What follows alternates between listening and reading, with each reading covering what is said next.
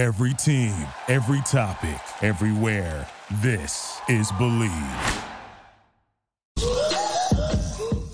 Good evening, Razorback fans. Welcome to the one, the only Hawg Talk podcast, live from the Sterling Soap and Roastery Studios. We are part of the Believe and Buzz radio networks, where you can hear us on all podcast platforms, as well as Buzz 2 106.7 in Central Arkansas. So please like, rate, and review our podcast.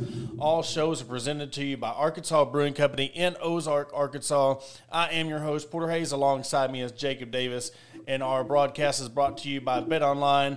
You'll always find the latest odds, team match infos, player news, and game trends at BetOnline. BetOnline features live betting, free contests, and live scores for almost any sport or game imaginable. We're the fastest and easiest way to bet on all your favorite leagues and events. So head on over to betonline.ag to join and receive your 50% welcome bonus with your first deposit. Make sure to use your promo code BLEAV to receive your rewards. BetOnline, where the game starts. Jake, we had a little bit of an eventful week between the NFL draft. The baseball got a sweep over Texas A&M. Darian Ford announces that he is going to the transfer portal after deciding he's coming back, which makes the second person or second member of the Razorback team that has done that. So we will discuss that later on in the broadcast. But we'll start things off with the draft. Jacob, your overall thoughts of the draft. 2 Arkansas players got drafted this year, and then I can't remember how many others got signed undrafted free agent. You always have those. But, Jacob, what was your overall thoughts on the draft, and were you surprised that only 2 went drafted? So I really thought Arkansas was going to have at least maybe 3 players drafted. You think – When you think Drew Sanders, we were told that this guy's number 1. I mean, he's going to go not number 1, but he's going to be a first-round draft pick for sure, best linebacker in the class. That's what we were told all season long. Played like it for the most part, and then he slips to the 3rd round, and you're just thinking, or 2nd round, and you're just thinking, man, why? Why? Because he possesses all the abilities. He has great lateral quickness, great at reading offenses on the zone reads and stuff. And I really thought that he was going to go at least maybe early 2nd round at the very latest to maybe Pittsburgh. That's where the odds were pointing for the most part, was Pittsburgh. And I never got that vibe after that. And then he ended up with Denver, which Denver hasn't taken a Razorback since McTelvin game back in 2020. Thanks, Will Reed, for that tidbit of information. Then you had Ricky Stromberg going to Washington. Well, there's been a string of Razorbacks lined up there, too. I think Cam Curl's the starting safety there right now. So, Ricky Stromberg, former 4-star, a guy that's been a lifer on the Razorback offensive line. Glad to see him as a center be able to make his dreams come true. But another guy that I was surprised it didn't go was Matt Landers. He had the 3rd best 40 time in the combine. I thought he really helped his stock while he was up in Indianapolis. And, the guy really put up some solid numbers, especially late in the season. Really started catching the ball every time it was around him. Was a speedster, game-changing kind of wide receiver. And, he ended up going, I've got it pulled up here. He signed an undrafted free agent deal as well. Jaden Hazelwood did today with the Eagles. Bumper Pool went with Carolina as an undrafted free agent. Terry Hampton, defensive lineman for this past season, he was a transfer in. He got a mini camp invite, I believe, from the Raiders. And then I had this all. Dalton Wagner, he got to go. He has a free agent deal with Oakland Raiders. Terry Hampton, with the Atlanta Falcons minicamp invitation. Bumper Pool, Carolina. Jake Bates, who was our kickoff specialist this past season, he signed an undrafted free agent deal with Tampa Bay. And Matt Landers with the Seattle Seahawks. So that's there's all your pro Hogs from last year's team. Yeah, and it's crazy when you look at how Richardson went in the first round. Then, all the hype around Will Levis. I mean, I don't understand some of these guys. They must have good agents or hype men because I don't see, the hype and what they're looking for. You see a guy like Drew Sanders. You see these guys that Stromberg even, that they're NFL guys, but they don't get drafted. And it just makes me think of what are they looking for? What are they evaluating? And then, of course, you got guys, I'm not even too sold on Bryce Young. We've talked about that before the broadcast and just how his mechanics is with his arms and how it's just like he short arms it and his motion and how he throws the ball. I just think it's going to take him time, and I might be proven wrong, but just what I've been looking at and watching him over the years develop from a freshman to his senior year, I just think that NFL defenses, are going to pick up on that, and he's going to throw a lot of interceptions. It's just what I've seen from his strength. I don't see a lot of – he can throw the ball. All the guys can chunk the ball. But I just want to see what these guys do NFL defensive. And when you go first overall, and we've talked about this last year, I don't understand the fact where you're bringing in these rookies to run your team.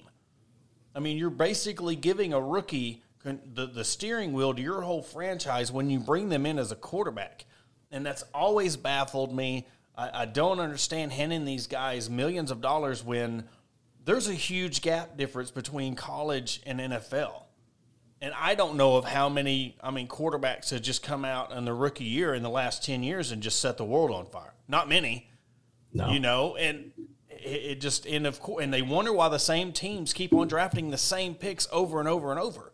You're not developing your quarterbacks. And, you look at the Jets and they got Aaron Rodgers, but even a guy like him is not guaranteed to take the Jets to the playoffs. So it's one of the hardest positions when it comes to the pro when you're looking at the point guard or the pitcher or your quarterback.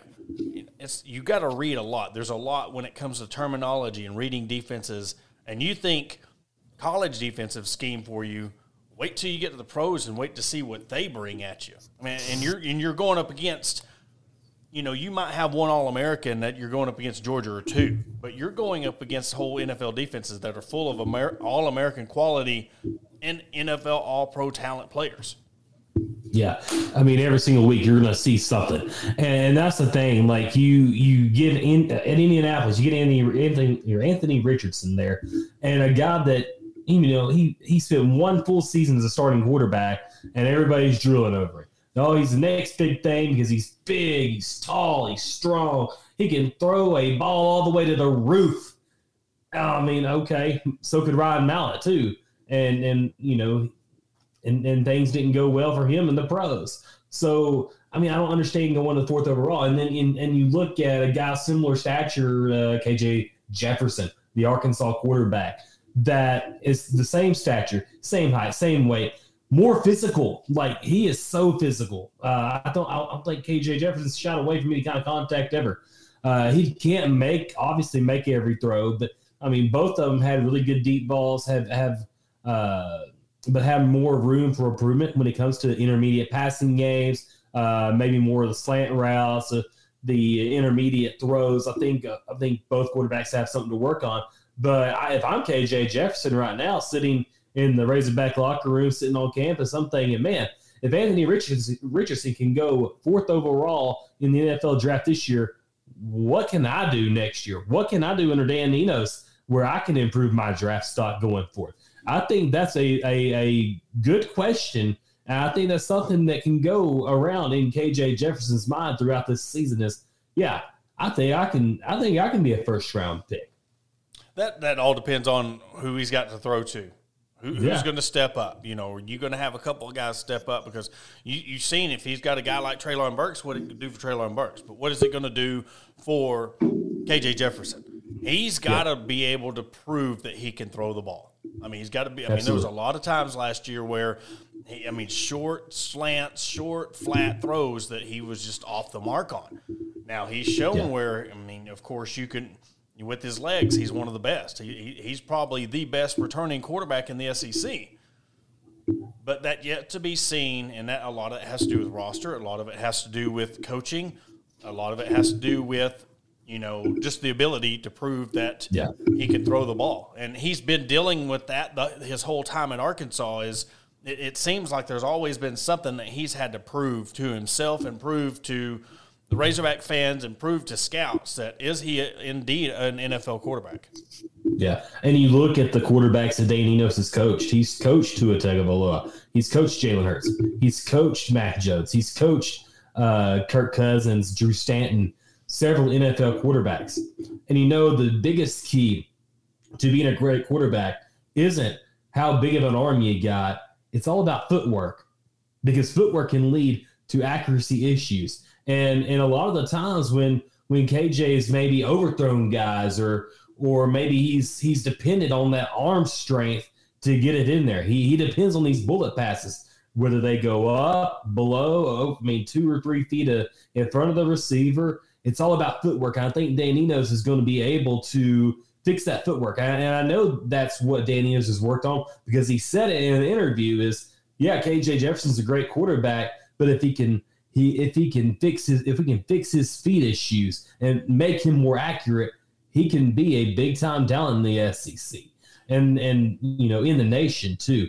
While we were talking before the show, the 2024 NFL Draft, number 1 overall pick odds by DraftKings Nation. Obviously, Caleb Williams is probably the consensus number 1. But there's one guy on the list that I saw earlier that made it and has the 10th best odds right now to go overall number 1, and that's KJ Jefferson. There's no other Razorback on this list. There's only, I think, one or two other SEC guys in front of him, Kool-Aid McKinstry and Dallas Turner. Yeah, and a lot of that's going to do with confidence. We talked about, who you're going to throw to.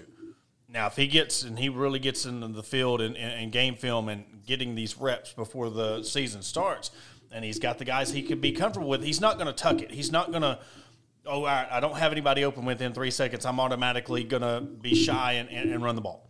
If he's got the deep threat, he's got his tight ends, and he knows that he could check down, he's not relying on 1 or 2 guys to throw to, that's going to be a lot of it too when it comes to the footwork. Trusting that he's going to get guys open, trusting in his offensive line.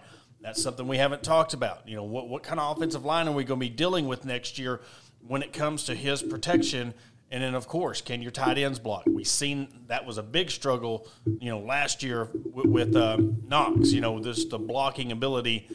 We knew he could catch, but it was just, you need a good blocking tight end when you're running that zone read scheme. That has a lot to do with that footwork. And even though he was making those circus runs where he was breaking tackles and just making those plays downfield, there's only so many times you can do that before you get picked off. Yeah, and there's only so many times you can do that before you get hurt badly. Yes. And he did that multiple times last year. He stayed relatively healthy in 2021 outside of that knee injury in the Texas A&M game. But this past year, I mean, you needed him, absolutely needed him this year against Mississippi State and LSU. I mean, I don't know if you could have won in the buzzsaw that was Mississippi State and Starkville last year, but you certainly could have used him during the LSU game that you lost 13-10. He's got to stay healthy. And I think that's a huge thing, too, is when you're running a lot more 12 personnel, there's going to be, I think, more open field going forward because you're going to have to account for the 2 tight ends. You're going to have to account for the 1 or 2 wide receivers or the 1 running back that you have in the backfield. I think there's going to be a lot more one-on-one deals. I think Arkansas and Dan Enos is going to try to pick apart and use a lot of the whole field instead of trying to beat the edges, try to go more north and south instead of sideline to sideline. And that's another thing that I think is going to help KJ in his progression is he's going to have to look over the whole field and not just look for his first read or second read and go. I think he's going to have the opportunity to look and say, okay, there's Tesla, there's Andrew Armstrong, there's Isaiah Satania over the middle. I mean, I have more options now. I've got the Gums at tight end. I've got Haas at tight end. I think he's got more options there. Unproven, but I think there's potential there for him to be helped out at quarterback and be able to go in the first or second round next year because of the help that he's got coming in this season. What do you think? Yeah, but I mean, I don't know first round. I mean, we've seen what kind of talent it's taking to be in a first round NFL quarterback. If he can get to where I can see him as a throwing, how he can do with his arm, yes, of course. Because what other quarterbacks are we really dealing with in next year's draft? Who's going to pop up out of the transfer portal and really go shine in another school? We don't know. Again, that's why it's way too early. He's the 10th best option to be the number 1 overall pick, which is good. A lot of it is, too, what is defenses going to give him? Are they going to respect the fact, hey, we're just going to make you run? We don't respect your pass game yet. That's why the non-conference schedule is so imperative that you develop your pass game, your balanced offense. That way when you get to SEC play, you're really going to start showing out and showing that you can really – throw the ball. We know he can do it. And when I say this, there's no doubt that it's just the execution and being able to have those guys that you can execute on offense to get results. It's almost like a Matt Jones or Casey Dick. They really didn't, trust his arm. They didn't really respect his throwing ability. It ain't like a Ryan Mallett where you're like, okay, we got to play him 40 yards downfield because he'll burn us. It's just the way it is. So, but no, I see the potential is there, but I don't want to get too far ahead of myself and be like, he's definite, because right now it's not a definite. I want to see, we can't go off of what these guys has projected Richardson and Levis, because he's, I think honestly, it is. But, I mean, KJ's outshined them. It's almost like you could put them in the same draft, and I don't think KJ would have got drafted any higher than Levis or Richardson. It's the hype and whatever they're seeing in their pro day, but so you just can't see or predict the future on what he's going to do when it comes to his passing game. But that's the only thing holding him back, really. And it's going to take some guys stepping up. But we're about to turn things over to Ethan Westerman, but before we do, we'll say a word from our sponsor at Sterling Soap Company. And if you're looking for premium grooming products that will take your daily routine to the next level, look no further than Sterling Soap Company in Paris, Arkansas. Handmade soaps, aftershaves, and balms are made with the finest ingredients to give your ultimate grooming experience with a variety of scents to choose from. There's something for everyone, plus our products are crafted in small batches to ensure the highest level of quality. So why wait? Visit www.stirlingsoap.com or visit the retail store at 16 West Walnut Street in downtown Paris, Arkansas to shop our collection and discover the difference for yourself. Upgrade your grooming routine with Sterling Soap Company. And with that, again, we'll bring in Ethan Westerman. Ethan, I know we always catch you at the busiest times. Your big feature with Sasha Goforth, we'll get into that first and foremost about her announcement coming back. And I know you had a big featured article about her deciding to come back to the Razorback women's basketball team. Huge deal for them moving forward. And just talk about, the interview, what it meant to her coming back, and what do you think it's going to mean to next year's team with her added to the roster? Yeah, I think, first of all, thanks for shouting it out. It was a really special piece to do. If you haven't read it, wholehogsports.com, or you can go to my Twitter page at EthWestNWA, and I have it pinned at the top right now. But really just special article to write, honestly. She's just, I think, I didn't know her before. I didn't cover the team whenever she was going through all this. So the only Sasha I've talked to is her now in a really good place. So I'm having to go based off of, just what I've heard and seen and the story itself. But the only Sasha I've talked to is one who's just in a really good place right now, as far as you can just tell. She's in a place that she wasn't at this time last year, or this time 6 months ago. She looks healthy. She's got a kind of a glow about her right now, where she's feeling healthy. So yeah, just really special article to write. I think if it's one of those deals where it's everybody understands now that her story's gotten out there, what she's been through, and I think that that should be a comfort for her going forward next year. People know that with something like this, nobody expects her to be the same just at 100% all the time. And I think that it just more than anything, telling the story was really special because it gave a chance to, I don't know. There's a lot of times, this was actually her first quote in the article, people just see the tip of the iceberg and they don't know what's underneath. Exactly. And I got a chance to go underneath just in this piece. So I thought it was really special to get to do that so that people understand a little bit better, maybe in the next time that they want to just really bash an athlete out there for what they're seeing on the court whenever they don't know what else is happening. So, yeah, really special piece to write. Yeah, and the thing is, even the people who were covering it, we didn't know anything was going on. Oh, and you, in your article and our interview we had with her on the Weekly Women's Sports Report, she didn't tell too many people about it. Michaela Daniels and then her coach was about the only one that really knew what was going on, and she hit it very well. But it's like the red flags were there. And even at the end of the season, Kylie, SID, was talking about pictures, and they just sensed something was wrong. Her color wasn't all there, just the underperforming what we're used to seeing her be like. And it just finally took a toll on her. And I think in today's game and what the society we live in, it's okay to say, hey, I'm going to take a step back. I'm going to take a mental break. We see Devo do that this year, and I think it's very important to these kids, especially with social media and being exposed to the public 24/7. You're not getting exposed to the public at a game setting after the game, and then you get to go home. It's on your phone, it's on your laptop, it's at practice, it's everywhere you go. You're exposed to some kind of scrutiny or even just good praises. So it's good she stepped back, but also the fact that she's coming back. She wants to play with Michaela one last year, and I think it's going to be something special. Yeah, and on that same topic, just about people on social media, the role it plays, I don't remember what baseball player it was, but I saw an interview from this past weekend whenever they beat Texas A&M. One of them, John Bolton, yeah, he said that the best thing he's done for his game recently is just delete the app.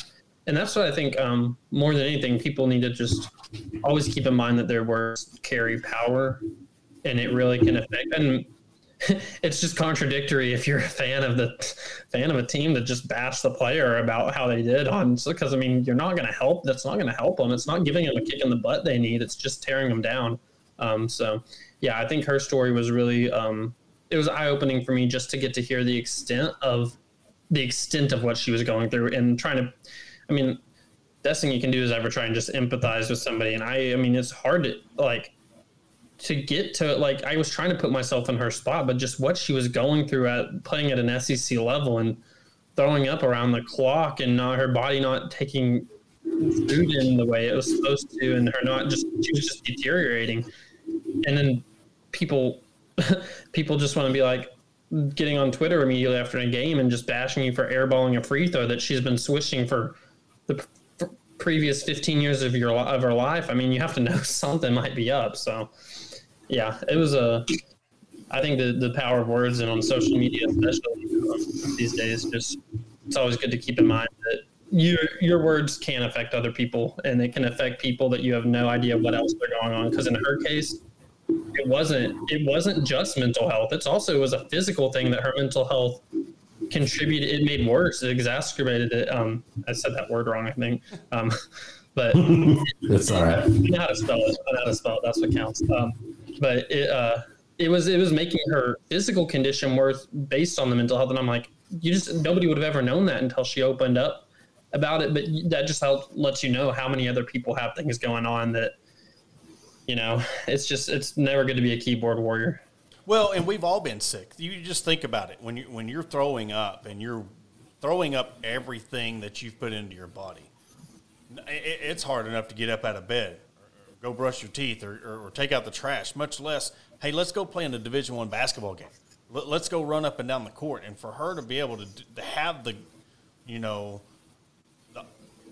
will to be able to still do that, just shows how much she loves the game. And, Jacob Seuss did a really good report last fall about her, taking a step back, and you could just tell something was going on, and triggering her to missing the game. And we were thought, okay, maybe she'll come back and And just when the announcement was coming, that she was indeed coming back, it was very exciting because, the SEC's not getting any weaker when it comes to the women's basketball. We've seen LSU win it all, South Carolina the year before. So her addition to this squad with what they have coming in with the freshman and the girl from Spain, it's just it's going to be a breath of fresh air because this team really honestly has the chance to be something special next year. Yeah, for sure. I think that more than anything, I'm just excited seeing her, how excited she is that the response people gave to the announcement that she's coming back. Because I was thinking about it. She was does deal with an issue that like stress and anxiety doesn't help out. So whenever she made her initial announcement that she was going to be stepping away, that was stressful for her. So she's making an announcement she's getting stressed about an announcement about her stress. It was just like a hell cycle, honestly. And so just to see that she's now at a place where she's feeling a spot where she wants to come back. She has that hunger to play again. And she feels like she has taken measures that are going to allow her to not only play again, but play at a level that she wants to play at. And I think that more than anything, her story is just what makes it special and unique is it's one that you don't have to like basketball or sports to read, because there's a lot of people out there in whatever job you're at or whatever you do in life that deal with a mental illness or chronic illness that can learn from the same principles as hers. Sometimes it's best to just take a step back and address an issue till you get to a place where you can perform how you want to again. You don't have to. I think we just live in such a grinded out culture that it's like sometimes the worst thing you can do is ignore the problem you got going on and just keep on pushing through it and having it get worse. So she took care of herself, and she had a lot of people telling her to take care of herself, which is also important. Mike Neighbors never once made her feel. I heard Dad actually commented this in the reply to the story. He said, I'll just read the reply right now. I can pull it up. He said, great write-up of Sasha's story. There was never a hint of concern from Coach Neighbors about what Sasha's decision might mean for the team. His only concern was Sasha's health, and for that I'll forever be appreciative. It was the support she needed. So, yeah. I think moral of this story that I wrote, just don't ever be judgmental of people from what you see on the outside, and be supportive of people. Be supportive whenever you do find out somebody's dealing through something. The worst thing you can do is guilt them about it. So now that you've got that wrapped up, you told me previously that you're going to be starting a big feature on some football. So, I mean, without telling us or saying without saying, what do you have kind of in the works, moving forward into summer camp and then the start of next season when it comes to the football team? Yeah, I don't want to give out what my future's on yet, just add a little intrigue to it, but I will say we're dropping the Hogs Illustrated Big Football Edition here soon. It'll be, anybody who's read the edition in the past, it's been pretty extensive and done kind of a certain way, but we're kind of doing a new spin this year. It's going to look a little different than years past, but I'm writing a feature for it that also... Oh yeah, this will be my tease. It's a feature that also, similar to the Sasha story, you don't have to love sports to love this story. So I'm excited to write it. But yeah, we are entering that season of football. We have softball World Series and tournament and baseball World Series. And then we're back into football's the next thing season. So that's exciting. Ready for the coming months where we really start to amp up a little bit of football coverage. But yeah, I'm excited to write this feature, and it's sooner rather than later whenever the edition will come out. So we can talk about it more extensively here soon. Well, good, man. It's always having great on every Sunday, 8:45, 9 o'clock. We have you on for 15 minutes. Again, brought to you by the law offices of Robertson, Beasley, Shipley, and Robinson in Ozark, Springdale, and Fort Smith. Ethan, we'll let you go on that, man. And again, can't wait to read the articles you got coming up and football coverage you got coming up this summer. Thanks, Porter. And by the way, that Bud Walton Arena, it looks good behind you. Got it up there, buddy. Thank you. I appreciate it. See you, brother. Well, that was Ethan Westerman. We're going to take a quick commercial break. After the break, we'll talk about the Arkansas sweep over Texas A&M, what they've got coming up, and then, of course, we'll dip and dive into the Darian Forrest news of his decision to enter the transfer portal. We'll catch you right after the break. At Fordham Lee Distillery, our bourbons look as amazing as they taste. A delicious, high rye bourbon aged over 6 years. Fordham Lee is a company founded on the principles of great folks and spirits worth remembering. Look for Fordham Lee brands at Walk-Ons, Liquor World, Buster's, and soon everywhere in Northwest Arkansas that serves fine spirits. Fordham Lee Bourbon says please drink responsibly. 21 means 21. Fordham Lee Distillery, blended and bottled in Middletown, Maryland. Shelby Taylor Trucking serves all your timberland needs in South Central Arkansas. With over 50 years in the industry, Shelby Taylor Trucking has established themselves as trustworthy leaders in the industry. From planting to harvesting to hauling your timber, Shelby Taylor Trucking is ready to serve you. Follow them on all social media platforms at Shelby Taylor Trucking. Learn more by visiting their website at staylortrucking.com. That's staylortrucking.com. McCoy Tiger Drug Store of Sheridan, Arkansas has been the top pharmacy in all of South Central Arkansas since 1895. They were also the 2020 Good Neighbor Pharmacy of the Year. They not only fix you up with your prescription with timely and friendly service, but also an elite gift shop. All your OTC needs, baby and wedding registries, tuxedo rentals, and much more. They're located at 821 North Rock Street in Sheridan. Give them a call today at 870-942-5121. And we'll welcome you back to the Hog Talk Podcast. We'll say a few words from our friends at Ozark Arkansas Brewing Company. If you're looking for a place to grab a cold drink and some delicious food in Ozark, Arkansas, look no further than Arkansas Brewing Company and Restaurant. Located at 201 South 1st Street, our establishment offers a wide selection of craft beers and tasty eats, but what sets apart is our welcoming atmosphere and friendly staff. At Arkansas Brewing Company and Restaurant, you always feel like part of the family, so visit us today and see for yourself what makes us the go-to spot for locals and visitors alike. Come for the drinks and stay for the friends. And Jacob, Arkansas bounced back in a big way. We're talking about, how baseball is quirky and you never want to, go too big when it comes to a loss. And they bounced back with a big way. You lose to Missouri State 8-4, lose to Georgia, and then you turn around and sweep Texas A&M 7-5, 10-4, and 8-7. And I'll tell you what, the game yesterday, it looked like they had it in hand, and they got a little scare when it come to getting the sweep, but they got it done. They have a game against Lipscomb on Tuesday, and then they go to Starkville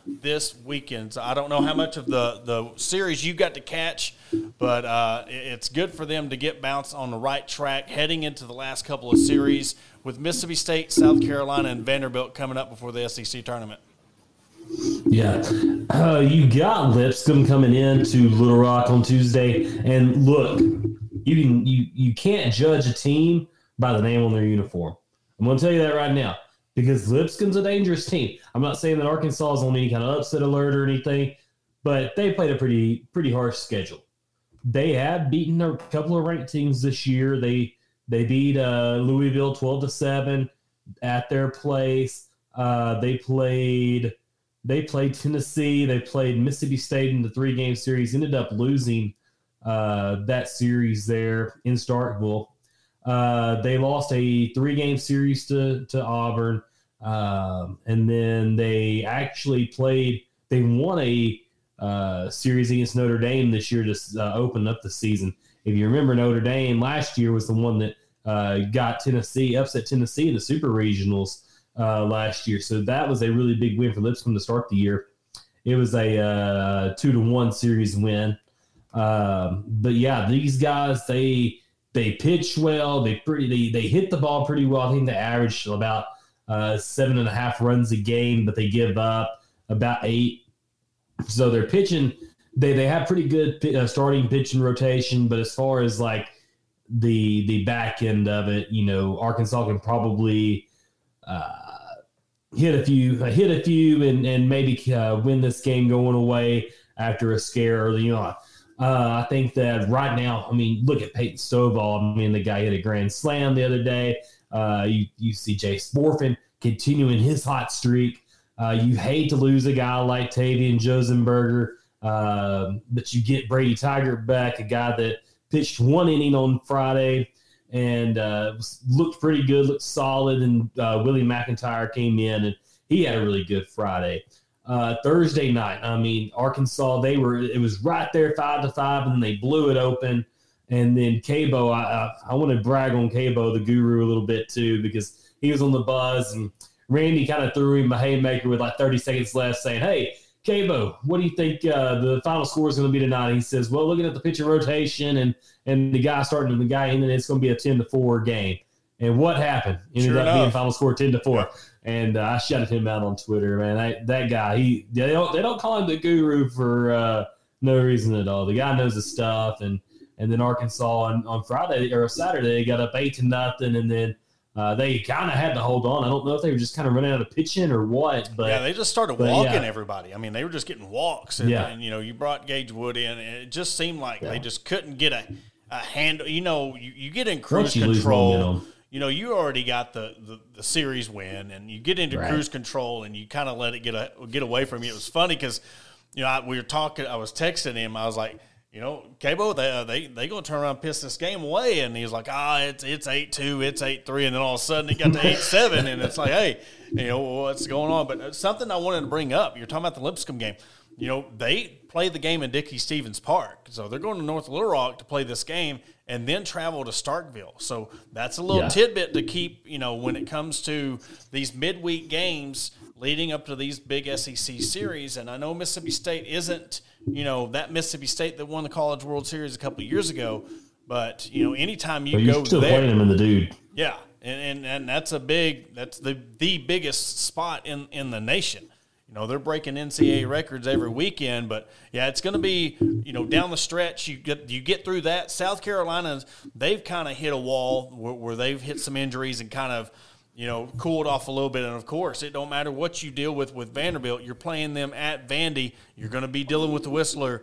So there's no telling. These last 3 weekends are going to be crucial when it comes to, tournament seeding and seeing where they can land and how much flexibility that gives them on how serious they take this SEC tournament heading into regionals. Yeah, and you really look at it, I think Arkansas, they're kind of hitting the right stride. And this shows the depth that Dave Van Horn has on this team, where he can put in 100 Grimes in and it's seamless. You move some guys around. I'm going name blank again tonight. Sorry, guys. But you have so many guys that you can just call up at any point and say, hey, go out there and get a hit. Go out there and make some plays. Like Hunter Grimes just absolutely rocketing that throw all the way home to home plate off of one hop. That was just an incredible. That could have swung the game wide open for Texas A&M because they were coming to slide to take the lead, and that could have blown this series in absolute opposite direction.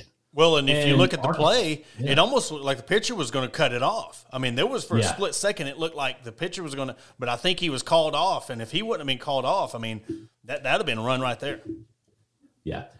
Kendall Diggs, he kind of had an off weekend. I don't know if he's just not. I mean, he's been playing 3 or 5 hole all year long, and then now he's come off to be the leadoff man with Josenberger and Wagner out.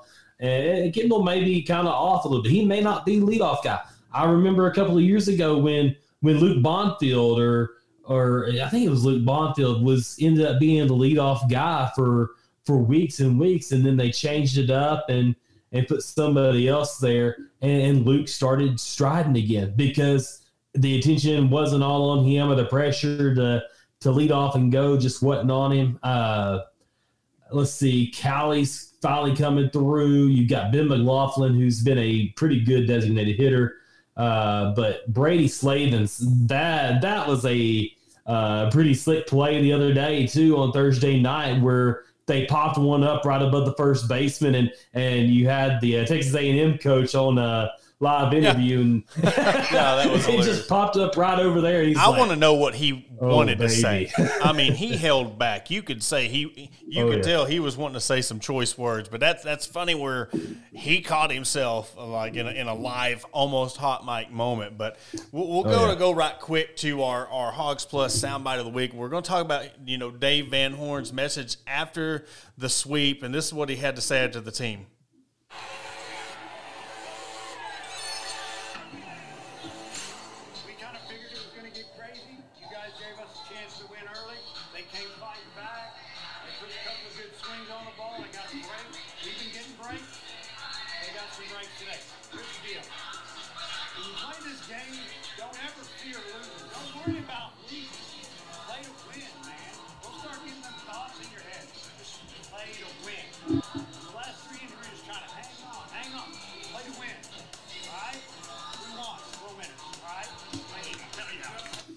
And Dave Van Horn, I mean, basically what he was saying, you don't want to play to win. You're talking about getting in that cruise control setting, exactly what he said.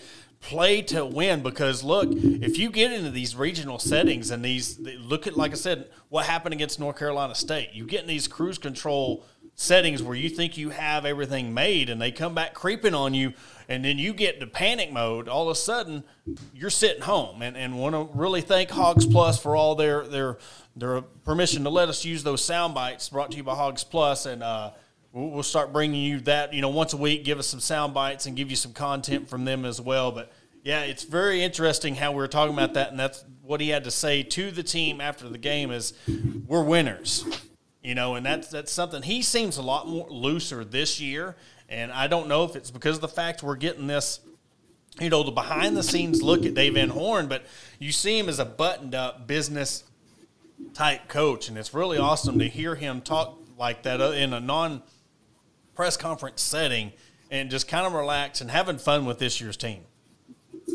And maybe he feels like this team has it. Yeah. Because you've had, like, you look in the past and you think about the Jalen, you had the Jalen battles, you had the Connor Nolans, you had the Robert Moores for years, Caden Wallace for years, and you just never really got over that hump. Like, you got to the College World Series and you were just right there and just couldn't finish the deal. I think he knows that, okay, I had to re-recruit a bunch of, or recruit heavily, and maybe we're a year or two away, maybe not. Maybe he knows that he's getting the most out of this team right now, and maybe this is his best coaching job, because he's had to battle through with so many injuries, and he's had to deal with so many lineup changes and rotated guys in the field. And now he probably thinks that, okay, I can trust any of these guys to go play any single position, any single night, and they're going to produce for me. And I think that he has the confidence in this team that maybe I don't have to be so buttoned up. Maybe I don't have to hold everything so close to my chest. Maybe I can just go out there and let these guys have fun and let these guys respond.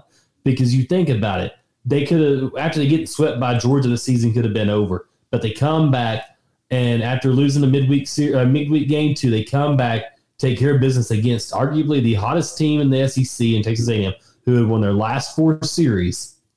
Come in, sweep them, and now you're headed into Starkville. Then you got South Carolina, and then you end the season. Is it against Vanderbilt? Is that right? Yeah, you end the season at Vanderbilt. You got South Carolina at home, and then you end at 18th, 19th, and 20th before you go to Hoover.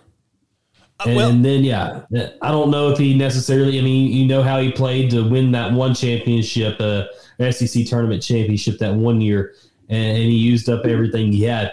Is he going to do the same? Is he going to have the same approach? No. Is he going to want the guys to have as much chemistry as they can possible going into postseason play? There's a lot of questions here that I want to have answered, but I think he's already answered those. Well, and he's answered that in the past with saying without saying. Depending on where you're at, the setup of how the SEC tournament's played out, and it's one of the worst brackets there is. Then you go into regional supers, and then how the brackets played out with the pool play and stuff in Omaha. Your key is to get to Omaha. I think he wanted that SEC championship. I think he wanted it for his team. I think he wanted it for himself because he deserves it. And I think that's – all right, I got my SEC championship. Now the focus is let's get through, because you're playing in the SEC and you're getting through that gauntlet and moving in. And again, you want to win every game, but the importance of winning the SEC tournament is just not – I think of all the sports, the big three, it's the least – because you got that, basketball, and, of course, football. If you win the SEC championship, you're playing for the national championship. Yeah. But just the lack of importance. But also the pressure is not there. You're not that number one team. You don't have Robert Moore. You don't have Heston Kjerstad. You don't have Kevin Kopps. You don't have those gunners. You don't have those gunners that everybody are coming for, and you're not relying on one guy to get you through a whole series. You're not putting the ball in Kevin Kopps' hand 2 games every weekend to get you these wins, and then when it comes time for your depth in your bullpen, you're building your depth. And I think when you play free, like he says, play to win. Let's go have fun. You're building depth, and you see numerous guys stepping up because he's got that faith of them. No matter if you're that third guy off the bench or you're in the starting lineup, you give them the confidence that they can come in and pinch hit, come in and give you an inning pitching. That's all that matters. You think about the year that they were 1 out away from winning the College World Series. Nobody thought that they were going to be national title contenders going into that year. This team didn't even win a single road series that year, and they were right there in the cusp of winning the national championship, 1 out away. And you think about all the freshmen they had. They had a Heston Kjerstad. They had Casey Martin. They had Blaine Knight, Isaac Campbell, and then my guy, Casey Murphy. They had a lot of dudes. By the end of the season, you knew what dudes you had. You look at it this year, you've got your star freshmen. You've got a pretty solid pitching rotation if you can keep them healthy throughout this year.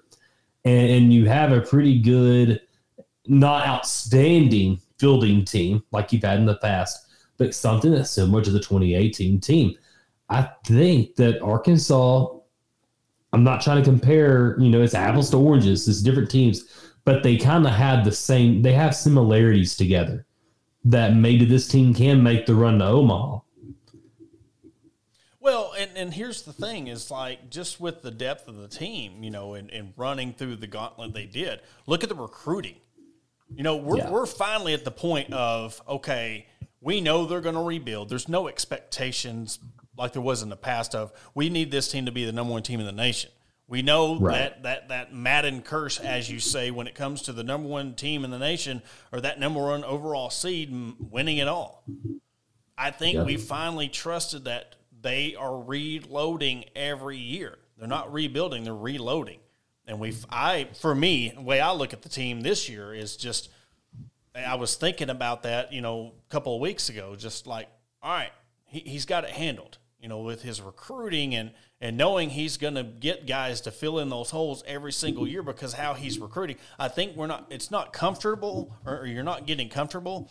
It's the fact that you're confident knowing this guy has done it year after year after year and made it to the College World Series, 1 out away, SEC championships, SEC regular season championships. He's done it all other than win it all in Omaha, and that's one of the hardest things to do. But I think for me, and I'm sure I can speak for a lot of the baseball fans because that's kind of a different kind of crew that the baseball fans other than, the basketball and football, that they finally just had the confidence that he's going to get things going.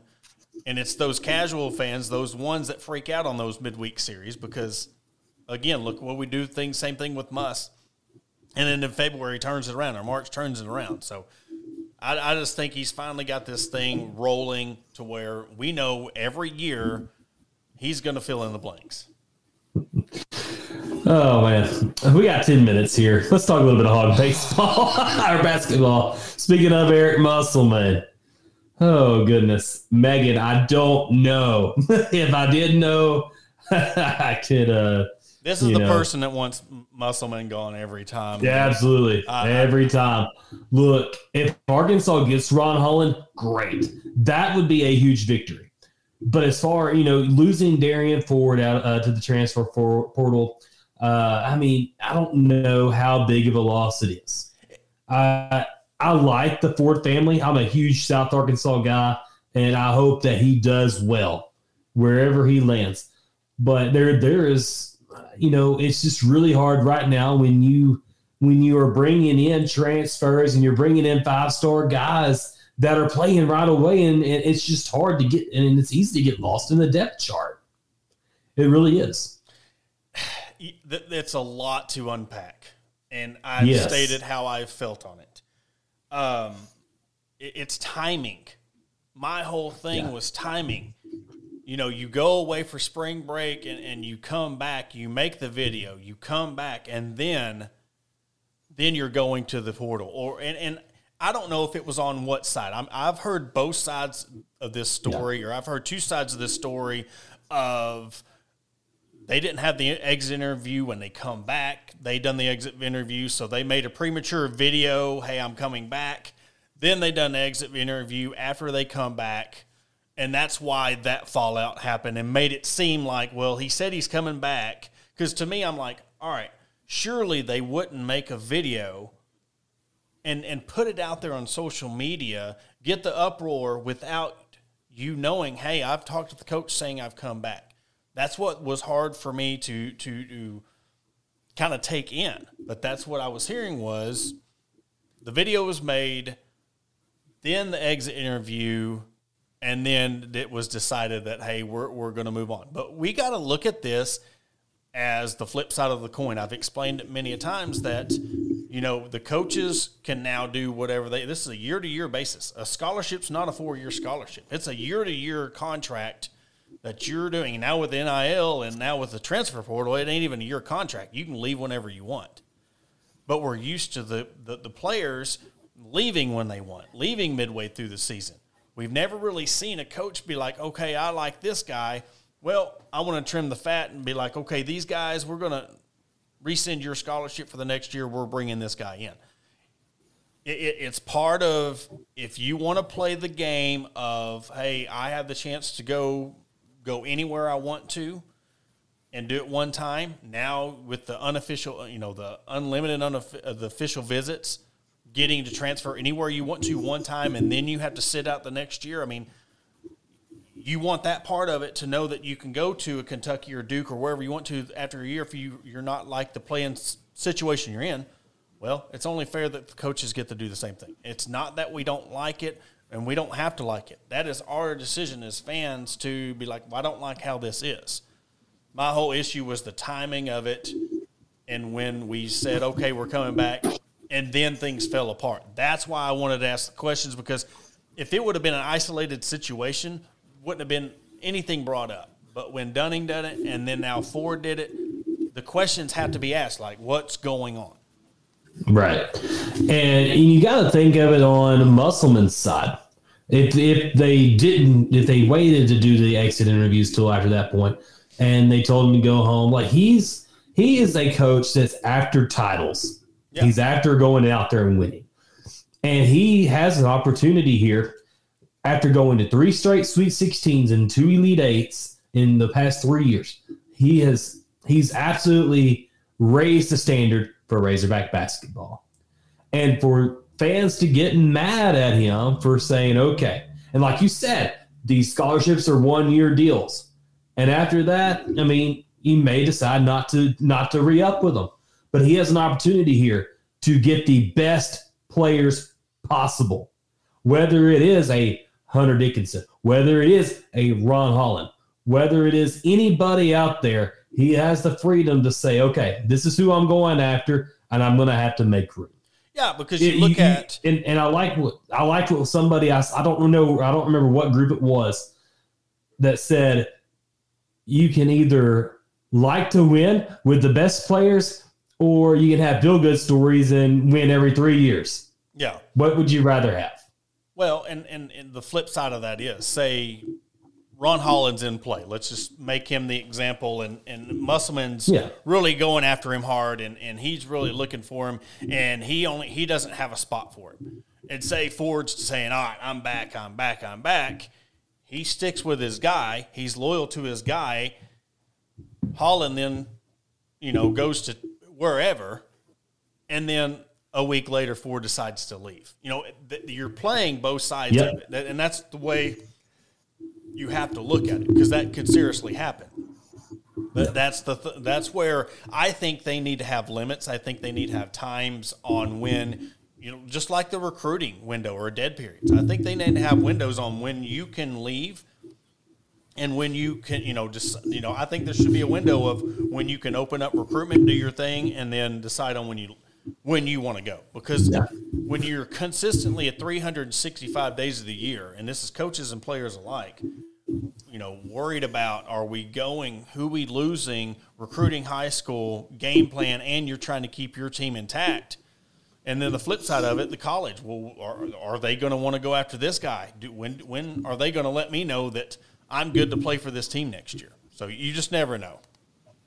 Yeah, there's a constant recruiting. And you think about like Sam Pittman saying it in the interview, I think either last year or a season ago, he's had to re-recruit the players when he comes to Arkansas, because that's when the portal all started and stuff, is about 2019, 2020. He had to re-recruit the players that he inherited. Then he had to recruit the high school ranks in 2 weeks. And then throughout spring football, he's having to re-recruit his team after guys that aren't happy. Like, it's a constant thing. And I don't know, shoot, that's why he makes the $5 million he does. Exactly. To absolutely, because I get tired of. I know that I get paid really well to write stories, but even I get tired of having to keep up with all the roster turnover that goes on, because it's a constant thing of it. It's beautiful. I like it because it's constant content. But it's hard to keep up with. It is, but it gives us stuff to talk about. Because now at this point, look at this summer. Now we can easily transition into and having a baseball team that is going to Omaha. You having a softball team that could go to supers. There's not that big of a gap in between baseball and football season, so we're kind of blessed with the content. And then on top of that, the transfer portal. So there's nothing hush hush. Kevin McPherson kind of put something out of hey, it's sources or intel. He was at some AAU event or some kind of event. Yeah. And grassroots and said that we're going to have some good news. So, you never know what that means. It's vague, but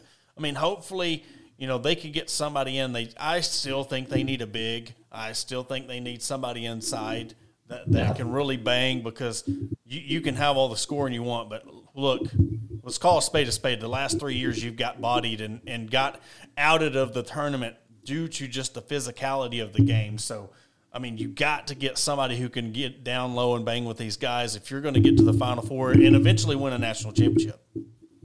Yeah, and I think that he has an opportunity here. Of course, I hear names all the time, and I have to either think, okay, does Arkansas have a shot or do they not have a shot? And I think that hearing some of the names that Arkansas is going after, if they have an opportunity to do so, Arkansas fans will be very pleased with who they target. I can't go out and just absolutely say who they may target, but I think if you are wanting post presences, maybe one or maybe two, you're going to get good news. And I think Arkansas, they are recruiting their butts off. They want to finally break through into that Final Four, into that national title situation. I think that Musselman's doing it the right way, and he's going out there and he's getting every single top guy he can. It's awesome to see him have the success on the recruiting trail, especially the way that Arkansas hasn't had it in 30 years. Well, and being in the position to where, I know Arkansas is known for, it doesn't matter if somebody enters the portal at 12:05 on a Tuesday, they're at 12:06, they're already calling them, But that's why they call him the importer for the reason. He just goes to the portal, but when it works, it's working. But being in the position, and I don't know how many schools can really say this, that every single year, everybody you reach out to, they listen. You're not going to get everybody, but they're willing to listen to you now. Before he came here, you wasn't getting nobody other than some in-state kids that was really highly rated, or get some get some guys out of Texas or, the buddy ball system. Or the JUCO. The JUCO route, But now you can at least, like Hunter Dixon, he's at least wanting to listen. Now, if he comes or not, Ron Holland, is he going to come? But a couple years ago, that wasn't even it was a pipe dream. Now it is a reality. Yeah. And I think they can pull a guy or two, but you think about it, like Eric Musselman was doing this transfer game way before anybody else was. And he knows he's had to even develop his way of recruiting guys in the transfer portal too, because now everybody's doing it. Yep. And he's upped his game. And that's what's cool is you got the guy that's the originator of the transfer portal and getting transfer guys and having success with them. And they see it. They've seen it since 2017 with the Martin brothers. And now they're seeing it with themselves and being able to go out and go pro, whether it's in the NBA, the G League, the NBDL. Like Musselman is showing that, hey, you come to me and I will put you in the pros. Yep. And I think that's what he has over every single person or every single coach in the country, is that he has proof that he can get it done. That's right. Jake, was there anything else you got to add before we wrap this thing up? I could probably go for an hour or two. Well, hey, tomorrow night we have Coach Colby Hill, the Arkansas soccer team, coming on. They're having some field renovations going on there, talking about their undefeated spring season, and we'll talk about their team coming up next season. That will be tomorrow night at 6 o'clock right here on our platforms, Facebook, Twitter, Instagram. We're starting to do a lot of our sponsors and stuff on Instagram. We're really trying to boost that up. So go give us a follow on Instagram if you're not already. Follow the content we produce there. We love giving our sponsors, all of our sponsors, we thank them so much for being a part of the Hawg Talk family. We got a YouTube channel that we started pushing our content. So our content's everywhere. And, of course, on all podcast platforms and 106.7 in Central Arkansas, The Buzz, too. But for Jacob, myself, Porter Hayes, we will catch you tomorrow night. Thank you for listening to Believe. You can show support to your host by subscribing to the show and giving us a 5-star rating on your preferred platform. Check us out at Believe.com and search for BLEAV on YouTube.